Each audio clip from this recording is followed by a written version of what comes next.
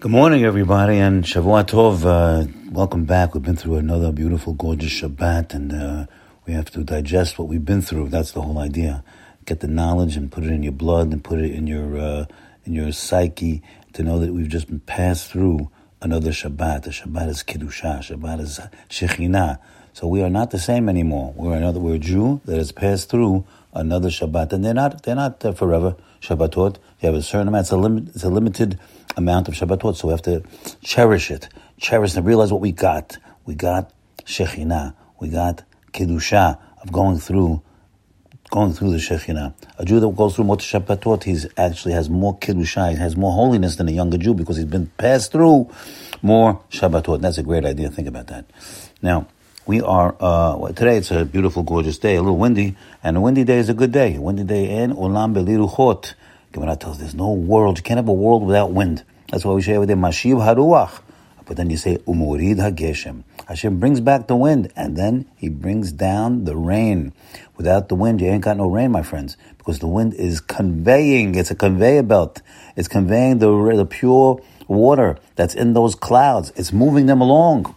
It's conveying them onto the landmass, and thereby it goes down and feeds the world. So those winds are doing us a lot of good things, and there's a lot more good things that the winds are doing, but maybe that for another time. Let's talk a little bit about the Egel, the Parashah. We have Moshe Rabbeinu. Moshe Rabbeinu, we have to know, was certainly the greatest man to ever walk the face of this earth.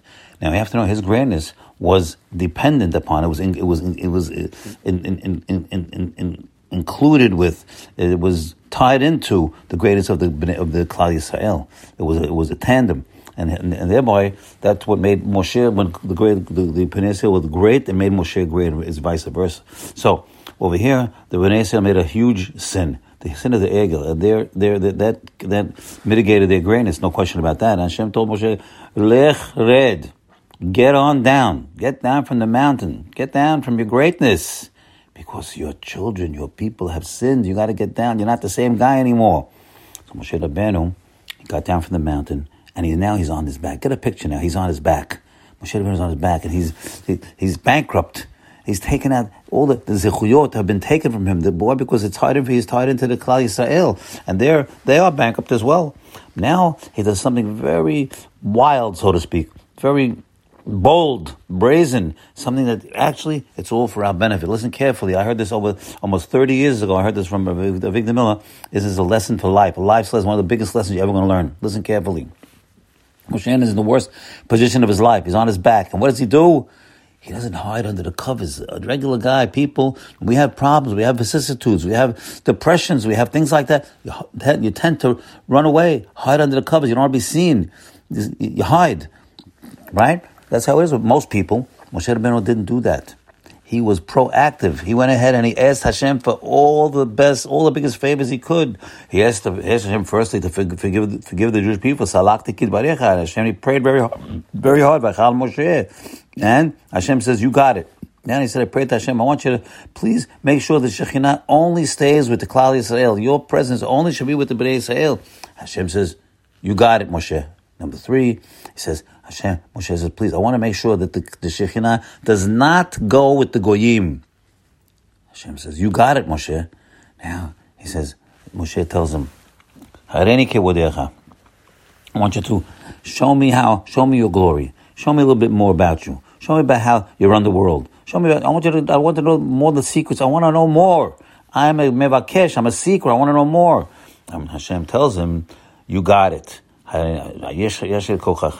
over here, we're learning an unbelievable thing from Moshe Rabbeinu, that even though we may think that we're in a low and weak position emotionally, financially, or spiritually, this can be an excellent opportunity for us to shoot high and ask for what you need, and whatever you need, and count on Hashem, have bitachon, because He is your loving Father who's just waiting, and He's hoping, and He's prodding us to call out to Him.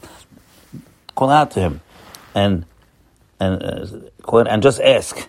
Rabbi Miller is teaching us a tremendous musar I've learned from Moshe Rabbeinu. Moshe was at the weakest point of his career, since the source of his greatness was Klal Yisrael, And now they made the worst sin, the egel, the golden calf. Hashem tells them, get down. Normally people hide it, but now here's what we're learning. The problem is the solution. When we understand that the source of our challenges is Hashem, our Father in heaven, and that He is sending us these tests, just like He sent Moshe this test, because He wants to hear from us in order that we get closer to Hashem. That is the solution. The problem was that our connection was loose. That wire, that you plug it into the wall, was a little bit loose. Hashem sent us the problem, which became the solution that caused us to make the connection better by calling out to Hashem and being more aware. So the best opportunity to ask Hashem for all you need, listen carefully, can be when you are down, when you're humbled. When a person is humbled and down, that could be an et ratzon. It's a propitious opportunity. Don't lose it. Take advantage of it. And don't hide under the covers, because Hashem is waiting for you at the other side of the covers. He's waiting for his beautiful child, his son. All you got to do is hold out your hand and say, Daddy, I need your help. Have a great day today. Bye.